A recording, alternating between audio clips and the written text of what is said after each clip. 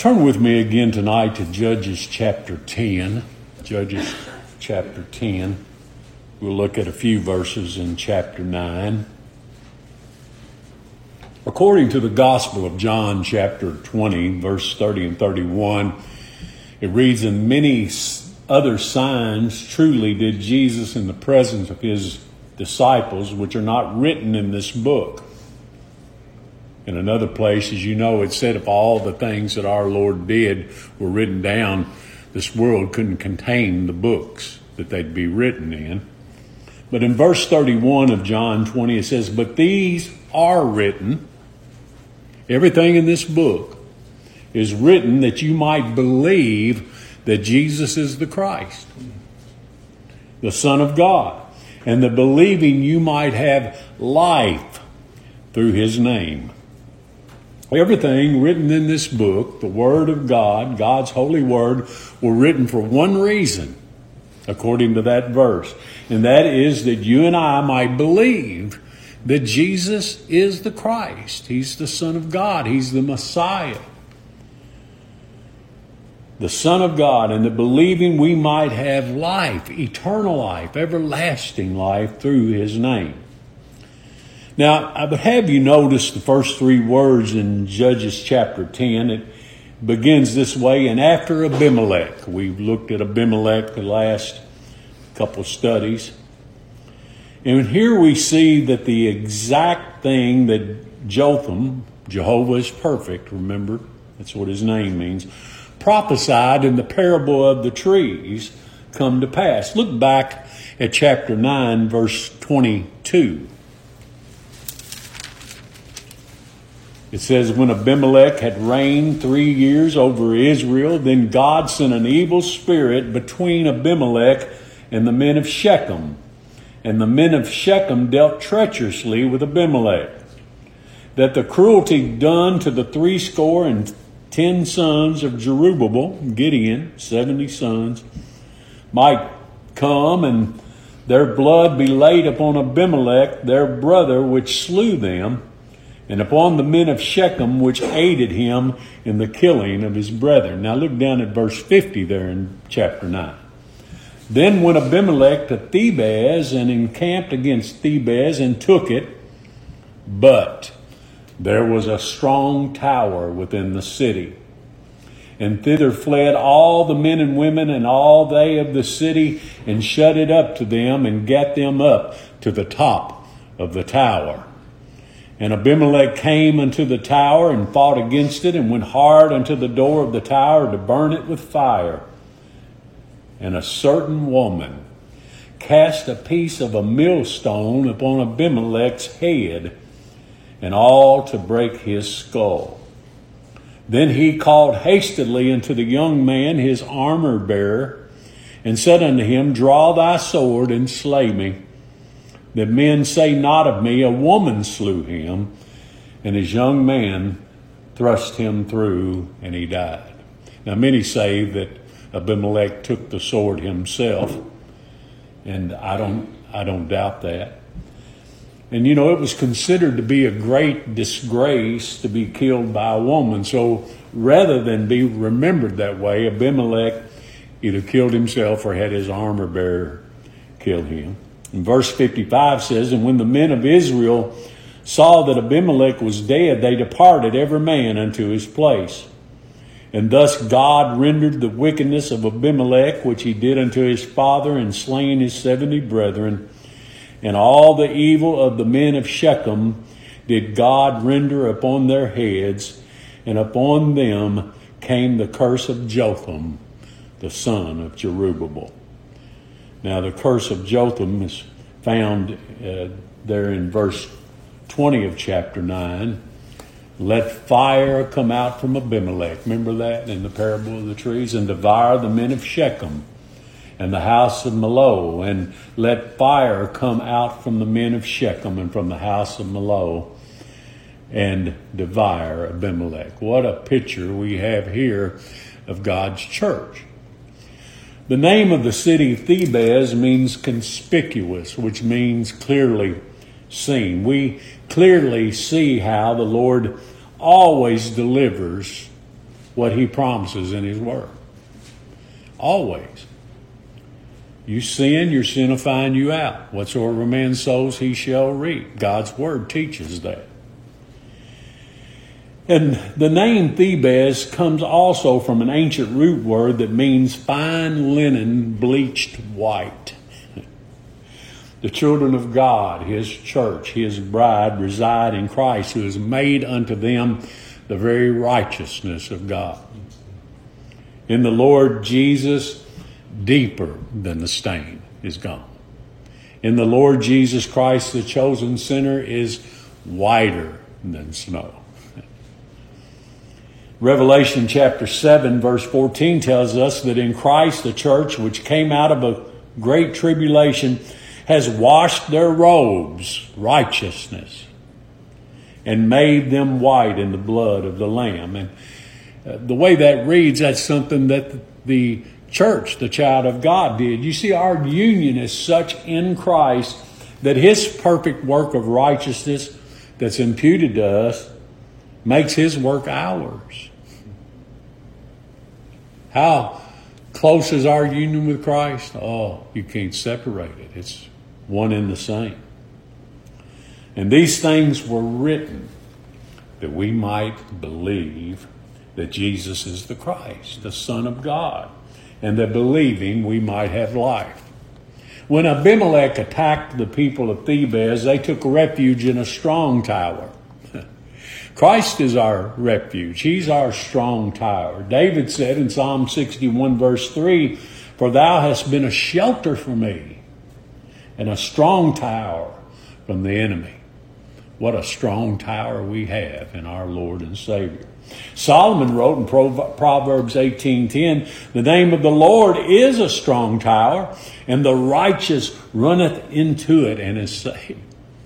We run to Christ when we're in trouble. We run to Christ all the time. "The Lord is my rock and my fortress and my deliverer, my God, my strength in whom I trust, my buckler and the horn of my salvation, and my high tower." Psalm 18:2. David said in Psalm 144 verse 2, "The Lord is my goodness and my fortress, my high tower and my deliverer, my shield, and he in whom I trust, who subdueth my people under me." He's everything. Christ is everything. Everything to the believer. And I'd have you to take notice that the demise of Abimelech was brought about by a certain woman. That certain woman pictures and represents the church. She represents the bride of Christ, the elect, who's made one with him. And she's always victorious, always successful, forever conquering with her heavenly husband, Jesus Christ, the Lord of glory. What was her weapon? We read it. A millstone, a rock, a stone. Christ is that rock. "Therefore thus saith the Lord God, Behold, I lay in Zion for a foundation, a stone, a tried stone, a precious cornerstone, a sure foundation. He that believeth shall not make haste." Isaiah 28:16. He's a stone of stumbling, and a rock of offense, even to them which stumble at the word, being disobedient, whereunto also they were appointed. 1 Peter 2:8. "And whosoever shall offend one of these little ones," our Lord said, "that believe in me, it's better for him that a millstone were hanged around his neck, and he were cast into the sea." Mark 9:42. And listen to these words from the Gospel according to Mark chapter 21, verse 42. "Jesus saith unto them, Did you never read in the Scriptures the stone which the builders rejected? The same has become the head of the corner, and this is the Lord's doing. And it is marvelous in our eyes. Therefore say I unto you, the kingdom of God shall be taken from you and given to a nation bringing forth the fruits thereof." Speaking of the Gentiles. "And whosoever shall fall on this stone shall be broken. But on whomsoever it shall fall, it will grind him to powder. Yes, this stone, dear friends, pictures Christ. This stone is the gospel. This stone is Christ and him crucified. That rock always hits its mark every time. It landed exactly where God directed it. It landed on Abimelech and crushed his head, according to verse 53 in chapter 9. Now the question is, will sinners fall on Christ and be broken? Or will a solid rock fall on you and you be crushed? It's one of the two. We hear men today preach a message of love. There's no doubt about it that the love of God is in Christ. But God is a holy God. God is a God of justice. He'll by no means clear the guilty. You'll either come to Christ and bow to him and confess him with your tongue, believe on him in your heart, or you'll be crushed and broken. In Genesis 3:15, speaking of Christ, God said, and I'll put enmity between thee and the woman, and between thy seed and her seed. It shall bruise thy head, and thou shalt bruise his heel. The prophet Habakkuk, speaking of Christ, said, thou wentest forth for the salvation of thy people, even for salvation with thine anointed. Thou woundest the head out of the house of the wicked by discovering the foundation unto the neck. And Paul said in Romans chapter 16, verse 20, and the God of peace shall bruise Satan under your feet shortly. The grace of our Lord Jesus Christ be with you. Amen. What a picture this is of Satan's head being crushed, our enemy being crushed, and the bride being victorious in her bridegroom. Now, Judges chapter 10, again, verse 1, and after Abimelech there arose to defend Israel Tola. Now, I know these names are difficult. I'll be honest with you, I cheat. I get on the computer and there's a guy there that pronounces these words for me. I try to sound them out. So it's Tola, the best I can tell. And if you have a marginal Bible, the word defend here in verse 1 means to deliver. It means to save.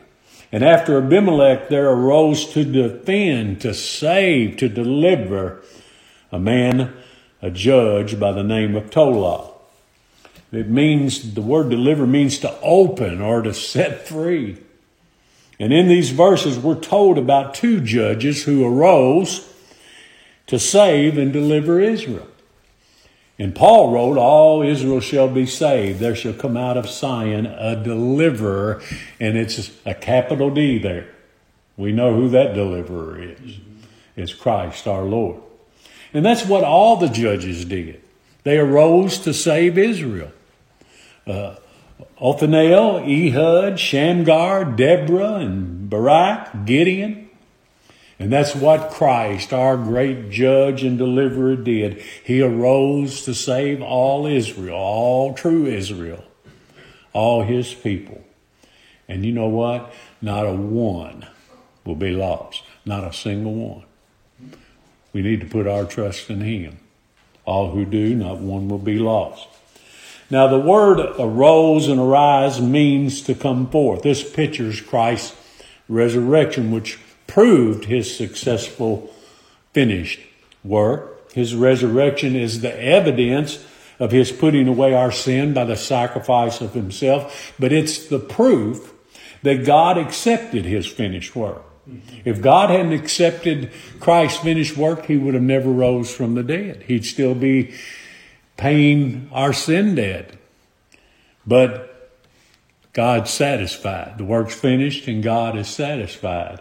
And Christ rose from the dead. It's the evidence that our sin is forgiven. Why are these things written? That you and I might believe that Jesus is the Christ, the Son of God. And that believing we might have life through his name. Matthew 1:21, thou shalt call his name Jesus, for he shall, not might, not maybe, but he shall save his people from their sin. Yet every believer is said to labor to enter into rest. Now that seems like a mock oxymoron or whatever. How do you labor to enter into rest? Or why do we? Because we're always looking for something more. What must I do to be saved? Well, that can't be all. Just rest. Just believe and rest. That's it. That's it. There's nothing more. Christ is all and in all. And that means what it says. He's all.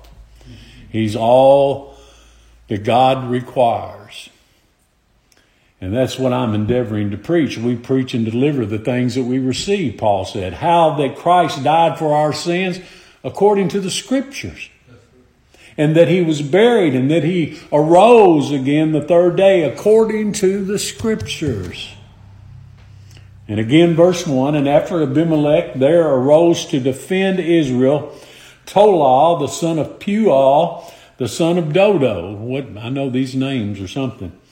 A man of Issachar, and he dwelt in Shamir in Mount Ephraim. And he judged Israel 23 years and died and was buried in Shamir.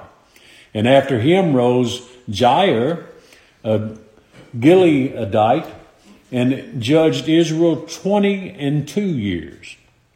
Now, we're not given any history here of these two judges who judged Israel for about 45 years.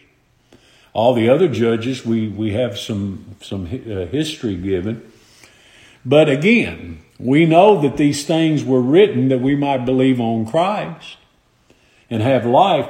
And since no history is given, since there's no stories of their accomplishments as judges, we must look to their names to see the Lord Jesus. Tola means worm. Not just any worm, but a scarlet crimson worm. We discussed that before in a previous study. Tola's name speaks to the condescension that the Lord Jesus made. Christ condescended to be identified with worms like you and I. Let me put that in its proper text. Maggots like us. He made himself of no reputation. He did so in order to be a suffering substitute. God manifest in the flesh. He became a worm for us. Substitution. Brother Gene preached on that not long ago. A scarlet crimson worm, you might remember from that study we did before, when ready to give birth, would climb up a tree, always a tree, and attach itself to the bark and cover herself with a shell. And she would then give birth to her eggs, larvae, upon her, under her, to protect her. An amazing thing, really.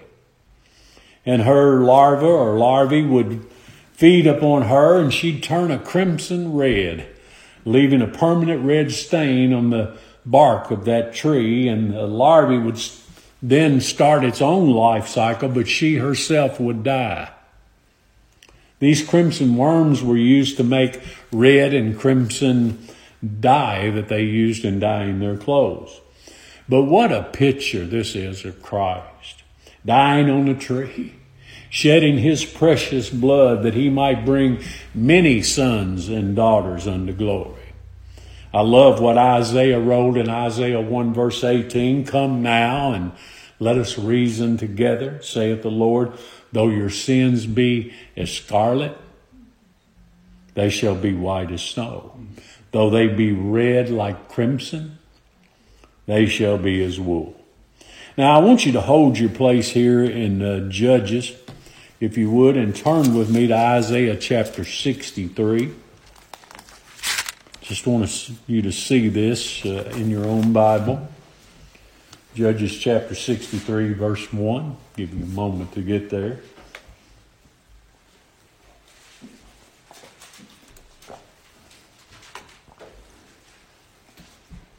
Isaiah 63, verse 1. It reads, "Who is this that cometh from Edom?" Now that word Edom, or that name Edom, means red. "Who is this that cometh from Edom with dyed garments from Bozrah? This that is glorious in his apparel, traveling in the greatness of his strength." It's I, speaking of Christ, that speak in righteousness, mighty to save. Verse 2, "Wherefore art thou red in thine apparel, and thy garments like him that treadeth in the winefat?" You see, friends, it was through the Lord's bloody sufferings. It was through the scourges that he received. It was by the crown of thorns that he wore. It was by the piercing of his hands and his feet and his side with the nails and the spear. But here it appears that his garments are not red with his own blood, but the blood of his enemies. Look at verse 3. The Lord says, "I've trodden the winepress alone, and of the people there was none with me. For I will tread them in mine anger, and trample them in my fury, and their blood shall be sprinkled upon my garments, and I will stain all my raiment." You see, a sinner will either be covered and forgiven by the blood of Christ, or Christ, as judge, will tread them in anger and trample them in fury, and it'll be their blood that is shed, and the shedding of their blood will only condemn them forever. If I am sent to hell not trusting in Christ, my suffering hell will never pay for one sin that I've committed. Not one. And that's what Tola means, the scarlet blood of Christ's covering. What a delightful thought. Some say, "Oh, you sure the Old Testament is a bloody book." Listen, a child of God learns to love the blood of the Lord Jesus Christ. And I was thinking that when we name our children, we give some thought, to what their names mean, but nothing like Israel did. The names of Scripture mean a great deal. In Tola we see that what Christ became in order to save sinners. Worms and maggots like we are. And I think about what Paul wrote in Romans 8, "For what the law could not do, and that it was weak through the flesh, and that being our flesh, God sending his own Son in the likeness of sinful flesh, and for sin condemned sin in the flesh." When our Lord came into the world, he attached himself to a tree. And he shed his precious crimson blood to give birth to his church by the sacrificial death of himself. And what a picture that crimson worm gives us of that. Now, back in Judges chapter 10, verse 1 again, we're given the genealogy of Tola. And again, these things are written that we might see and learn of Christ. I hope that we can always keep that in mind when we study the Scripture, especially the Old Testament. These things were written for our learning, and they were written that we might see Christ, believe on him, trust in him, and have life in him. We're not just studying the Old Testament so we can say we've studied the Old Testament. We study it because of this reason, that it shows us Christ and shows us life in him. Now, the genealogy of Tola. He's the son of Pua, whose name means splendid. The word splendid gives reference to distinguishing and shining. God has commanded the light of his glorious gospel to shine forth in our hearts to reveal the glory of the Lord Jesus Christ. This glorious lineage goes yet further. Tulaw's grandfather is named Dodo. Now, I think if my parents named me Dodo, I might be a little upset, but his name means beloved. And my name is David. So I guess in one sense which means beloved, so I guess in one sense I'm Dodo David. But this too speaks of Christ, God's beloved Son, in whom he is well pleased. Not just pleased, but well pleased. Satisfied. And Tola and Puah and Dodo show us something of Christ. The believer, God's elect, are saved because of the beloved Savior, the splendid One, the shining and distinguishing Lord of glory. God's children are distinguished because God has shined in their hearts. That's the only difference. That's the only difference between us and the lost. The only difference between the saint and the infidel is that God has shined in our hearts the glorious light of the gospel. And He's made us accepted in the beloved. What a distinguished people we are in Christ the beloved. Now, in verse 3, we're told that after him arose Jair, a Gileadite, and he judged Israel for 22 years. And interesting enough, his name means he enlightens. Christ alone is the light of the world. It's He who reveals the Father. It's He who enlightens blind sinners. It's He that shows us our sin. It's He that shows us our need of Christ. Verse 4 says that He had 30 sons. Jesus Christ is the everlasting Father. A Savior. As Savior, He has brought many sons to glory. John 1:12 says, as many as received Him gave He the power. And that word power means privilege. What a privilege it is.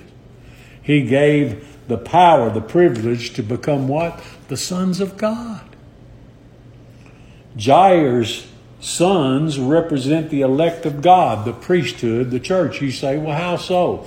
Well, we're told here that they rode upon 30 ass colts. Now, in Old Testament times, for the most part, people walked.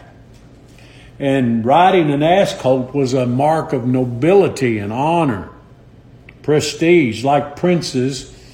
These sons had 30 cities. You see that? Each one had a city of their own. These cities were called Havoth Jair, meaning the cities of Jair. So we see immediately that their honor and their nobility was derived by virtue of their father.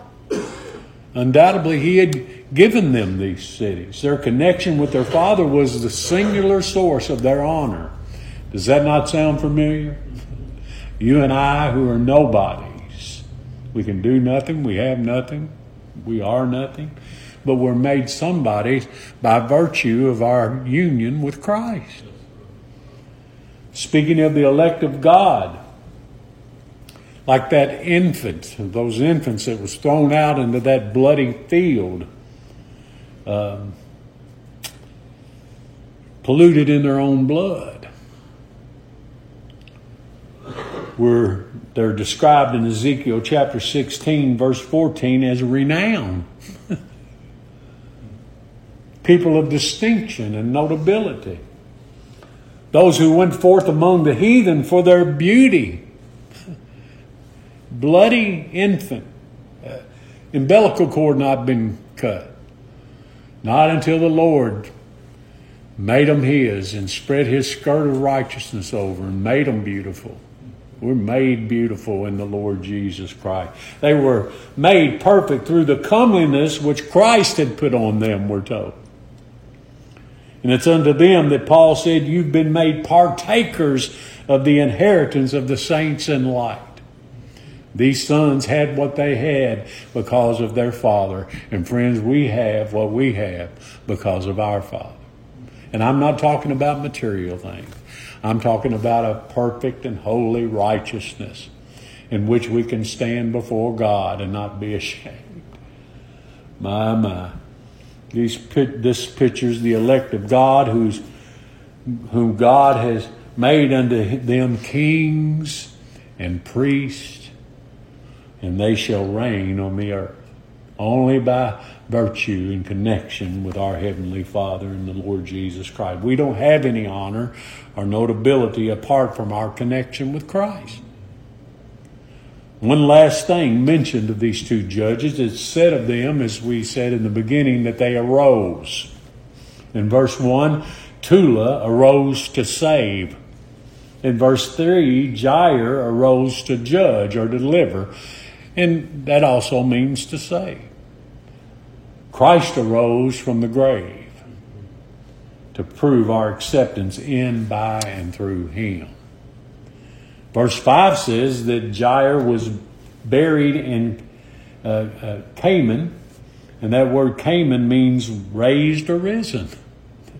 The Scriptures are amazing. There's just so many layers to Scripture. You know, we could move on to other things, come back to this same chapter further down the road and maybe see more. It's just so layered. The Word of God cannot be exhausted. It's eternal. It's spiritual. Now, though there's no history given of these two judges, these men are a picture of the shining, beloved Christ who was made a worm for His church. The Lord, by His death, saved His elect. He bore the burden of their sin, and He died, and He rose again from the grave. He enlightened everyone that He died for. He made them kings and priests, making them honorable in Himself. There's no doubt that history is His story. No doubt about it. Everything that has transpired throughout all time has been at the hand of a sovereign God, and it's all to picture Christ and what He's done for His people. God made Him who knew no sin for us, that we might be made what? The righteousness of God in Him. Amen. All our problems, all of them in this world, are a result of our sin and a result of our shame. Now here's the question. Like our first parents, are we going to look for someone else to blame? Adam said, the woman you gave me, she gave me to eat. Eve said, the serpent you put here deceived me. This fallen world blames God for their problems. Can you do something yourself to fix your sin, to remove your shame? No, sure can't. There's many who think they can. All we can do, friends, is to throw ourselves at the feet of Christ, confess our sins, and plead for mercy and grace from the one who loved us and gave Himself for us. And He is faithful and just to forgive us of all our sin when we do. Faithful and just to forgive us our sins and to what? Cleanse us from all unrighteousness. How? By His blood, by His shed blood. Paul wrote in Romans 8:1, I love the verse, I know you do too. There is therefore now no condemnation. None. Not a little bit. None. No condemnation to the whole world, no. To them which are in Christ Jesus, who walk not after the flesh, but after the Spirit. I was thinking about that today. What is it to walk in the flesh? Well, it's to blame someone else for our sin. And ultimately, that's God. It is to work our own way out of our sin. That's what this world, religious world teaches. Turn right and go straight. That's the way to heaven. But I can't turn right. I can't go straight. That's what it is to walk after the flesh. Well, then what is it to walk after the Spirit? It's to look to Christ, your crimson worm. The one who took your place on the tree and shed His scarlet blood and died so that you might live. Oh, may God enable us to look to Christ in faith, to look to Him in believing. It's He who's made us free from the curse of the law. How? By being made a curse for us. Not by doing something ourselves to be saved. He was made a curse, for cursed is everyone that hangeth on a tree. Stand fast, therefore, in the liberty wherewith Christ hath made us free, and be not entangled again with the yoke of bondage. You know, there's no liberty, there's no freedom in works of righteousness that we've done. Why is that? Because we can't do a work of righteousness. All our work is what? Filthy rags. We can't do a single righteous thing. And to do so, Paul said, Christ shall profit you nothing. For you're a debtor to do the whole law. And we can't do the whole law. And we can't do any of the law perfectly. And it's got to be perfect to be accepted. So again, we're shut up to Christ. There's nowhere else to go. Will you leave me also? The Lord told his disciples. They said, where else will we go? And where else would we go? There is no place else to go. You're a debtor to do the whole law, and if you don't, Christ has become of no effect unto you. Whosoever of you are justified by the law, by doing, you have fallen from grace. Christ is our tolah. He's our substitute. He's our deliverer. He's our Savior. He's our sacrifice. When I stand before God, I'm not going to offer him my heart. God don't want this thing. I'm going to offer up his Son. Lord, I plead the blood of the Lord Jesus Christ, that he died in my room instead. He shed his blood and washed me, the sinner that I am, whiter than snow. My sins were scarlet. They were like crimson. But now, whiter than snow. We're worms by birth. Christ became one that he might redeem us. Isn't that amazing? That God would leave his throne on high and come for sinful man to die? Many counted strange. Once did I, before I knew my Savior. It's without controversy. People say, well, that's a controversial message. No, it's not. No, it's not. It's controversial to those that don't believe it. It's controversial to those that hate it. But it's not controversial to the child of God. Great is the mystery of godliness. God was manifest in the flesh. Justified in the Spirit, seen of angels, preached unto the Gentiles, believed on in the world, and received up unto glory. Friends, these things were written that you and I might believe that Jesus is the Christ, the Son of God, and that believing you might have life. Eternal life, everlasting life, a life that never ends through his name. Well, may God be pleased to make it so for his glory, our eternal good, and for Christ's name's sake. Amen.